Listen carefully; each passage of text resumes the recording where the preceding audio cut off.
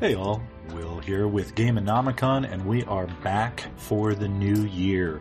2022 is upon us, and it's time to float a few more Gameonomicon episodes.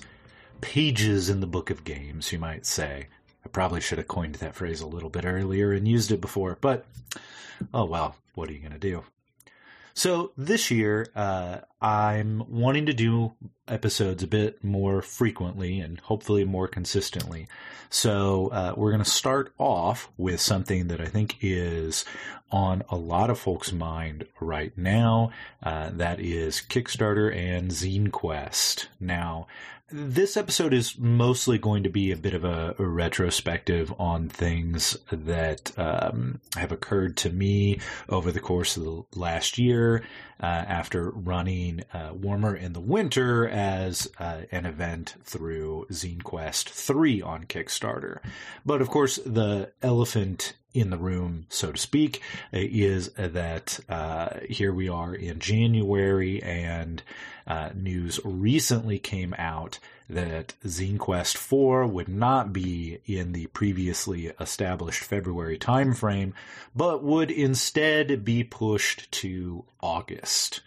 Now, on the one hand, it's good that we got some kind of news, because folks had been getting a little impatient, waiting on some sort of word and some sort of official announcement. I had even started work and even launched the pre-launch page for the next project for this year, just a couple days before the announcement was made.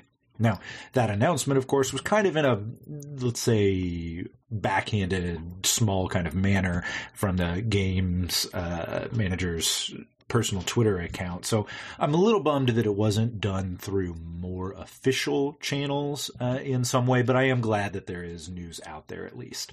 Of course, that said, August is probably a difficult month for this type of thing when you are looking at pumping up smaller creators. Yes, you line up with something like Gen Con, but also Gen Con tends to focus so hard on the hype machine for those big projects. And like people are so into that they're not, to the best of my knowledge, really digging into Kickstarter to help propel these smaller projects. So we'll see how it works out. But in the meantime, there is a Zine Month community run event that is being organized for Kickstarter. So, for Kickstarter for February. So go check that out at zinemonth.com. See all sorts of great stuff coming out soon. Now, that said, looking at Kickstarter and kind of what I experienced with Warmer in the Winter and Zine Quest. So that was the first Kickstarter that I have actually ever participated in. Well, that I've run, that is. I have backed a number of projects, probably 50-ish, prior to running my own. And of course, during Zine Quest, let's just say my eyes were bigger than my wallet should have been. And I've now backed like 80 or 90 projects.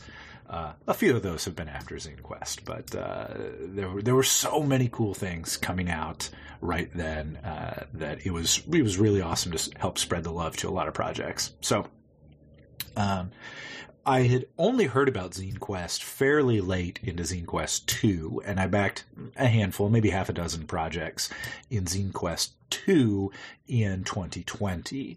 And so I was kind of aware of it, but I was not very deeply into the indie scene and kind of following and keeping up with that sort of thing and chatting with other creators, hanging out on appropriate Discord channels and Facebook groups, that type of thing.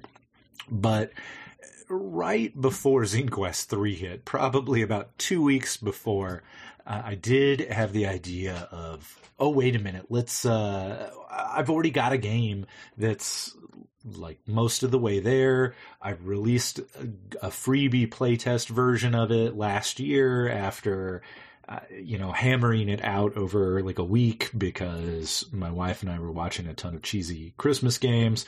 I thought, you know what, maybe I should do something more with Warmer in the Winter, make it a real project. And I did. We did. Really. Thank you to all of the backers who helped make it a real thing. And that was kind of spur of the moment in a couple weeks there. And I have to give also some big thanks to the folks in the Indie Zine group on Facebook, like Tony Vicendo over at Plus One EXP, people like that who helped kind of give me a very quick crash course in getting things set up and launched, and a pre-launch page and things like that. But I think one of the very first things that wound up jumping out at me because of that situation was honestly probably about a week into the campaign when I realized I really should have started earlier. I really should have reached out to more folks, had the page up earlier, got the playtest specifically out in front of people, and started really getting that name out there. Yes, the playtest was available, but I hadn't really done anything with it. And so when somebody mentioned about halfway through, thanks, by the way, to the Control Group pod, who wanted to do an actual play, I thought, oh, that's fantastic. That's amazing. But of course, their episode wasn't going to air until the end of the campaign or right after. I forget the exact date now. So that's something to get started on a lot earlier. This year, I thought I was getting started even earlier. I had the basic plan sketched out for this year's project and kind of the rough page for the pre-launch all set up right at the beginning of the new year with the plan to make it live and start putting things out there in front of people. However, I am now even discovering the more I get into things, the more I check out some of the great info that's being put out, some of the initiatives that are really expanding thanks to Zine Month, like checking out, again, Tony's great kind of webcast about press kits, and he touches briefly on sell sheets and that type of thing. And I'm realizing as I get even deeper into this that I should have started even sooner. I probably should have been working on this back in about October. Now, I mean, I was working on the doc for the game, but I was not working on the press angle and the businessy side of stuff. So that's something that I really highly recommend to people is to expand out the lead time that you give yourself in order to prep all the documents and info and graphics and things that you will need to bounce them off of some other folks and get feedback on layout and, what info you do or don't include and questions they have, and then get it crafted to be able to reach out to media outlets and reviewers and actual play casts and all kinds of things along those lines. Now, also, one of the valuable lessons for me personally over the course of the last year has been about timeframes on the back end of things. And I would say, especially when you're first getting started, to leave yourself a lot of leeway for production, even aside from some of the shipping and supply and production issues due to the whole pipeline aspect that folks have run into over the course of 2021.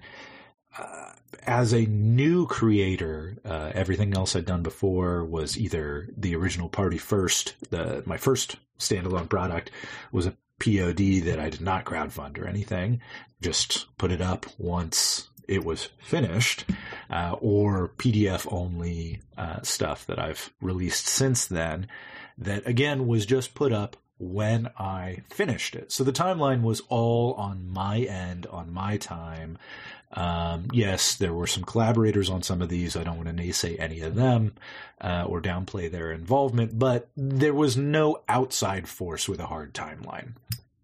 On the other hand, with Kickstarter, I've inadvertently established one by setting a fulfillment date. And of course, they ask you to do that, and backers want that information, and rightly so, so they can know when to expect things, have an idea when it has gone off track for a project that they've backed, and they may need to follow up more with the creator, things like that. However, when you're new, there's just so much that you don't know, that you start researching and looking into, you're checking out different artists, whatever it might be, or even just the kind of the daunting task of actual completion that I know for some folks, myself included, that it can be really tough to get over that last hump, that last like 10%, and kick a project out the door. And having that timeline at the end, in some ways, yes, can help. In other ways, it can hang over you more, like a cloud of expectations. And so I would urge people to make sure that you give yourself ample time at the back end of the project. I gave myself officially 6 months last year to get the PDF out. I think we got it out in 7 months, and then the physical followed just before Christmas season for warmer in the winter. And this year, I think I'm going to give myself 9 months for the new Party First project that's going up. Hopefully, since we're already neck deep in the project, we can get it out over the summer. But I wanted extra breathing time. If you're a, 1 or 2 man shop or just a small group of some kind, if this is not your day job, then it may be more difficult to scare up the time to get it completed. So make sure that you have that out there.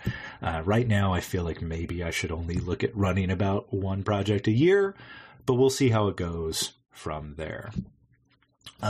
Past that, however, another thing that I would like to mention, I know printing is a big question for folks, whether they attempt to do print on demand somewhere, say Lulu or I think Mixam is also popular. Formerly Drive-Thru RPG was, but they've done away with the staple binding.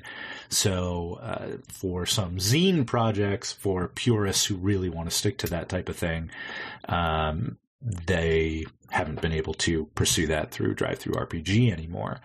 That said, I do want to mention a printer that I had a great experience with, Comics Wellspring, which is actually a division of Greco printing.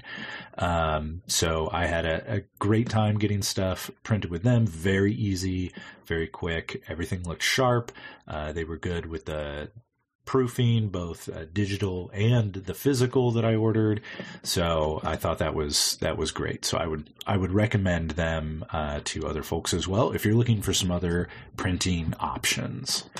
So that said, I think we are getting awfully close now to the 15-minute mark that we try to hit for these podcasts. So I'm going to go ahead and tune out for this episode. But if you've got questions about how the Zine Quest and the Kickstarter experience was for me for the first time and what I'm tweaking and doing different the second time, please let me know. Probably the easiest is through Twitter. I've been trying to be much more active there for RPG-related projects. You can find me at _Gameanomicon. So should be pretty easy. Hit me up. I would love to hear what you want to know and would be very happy to tell you anything that I have at my fingertips. So thank you for listening, and next time we are going to chat about this year's Kickstarter project, Party First Twilight War.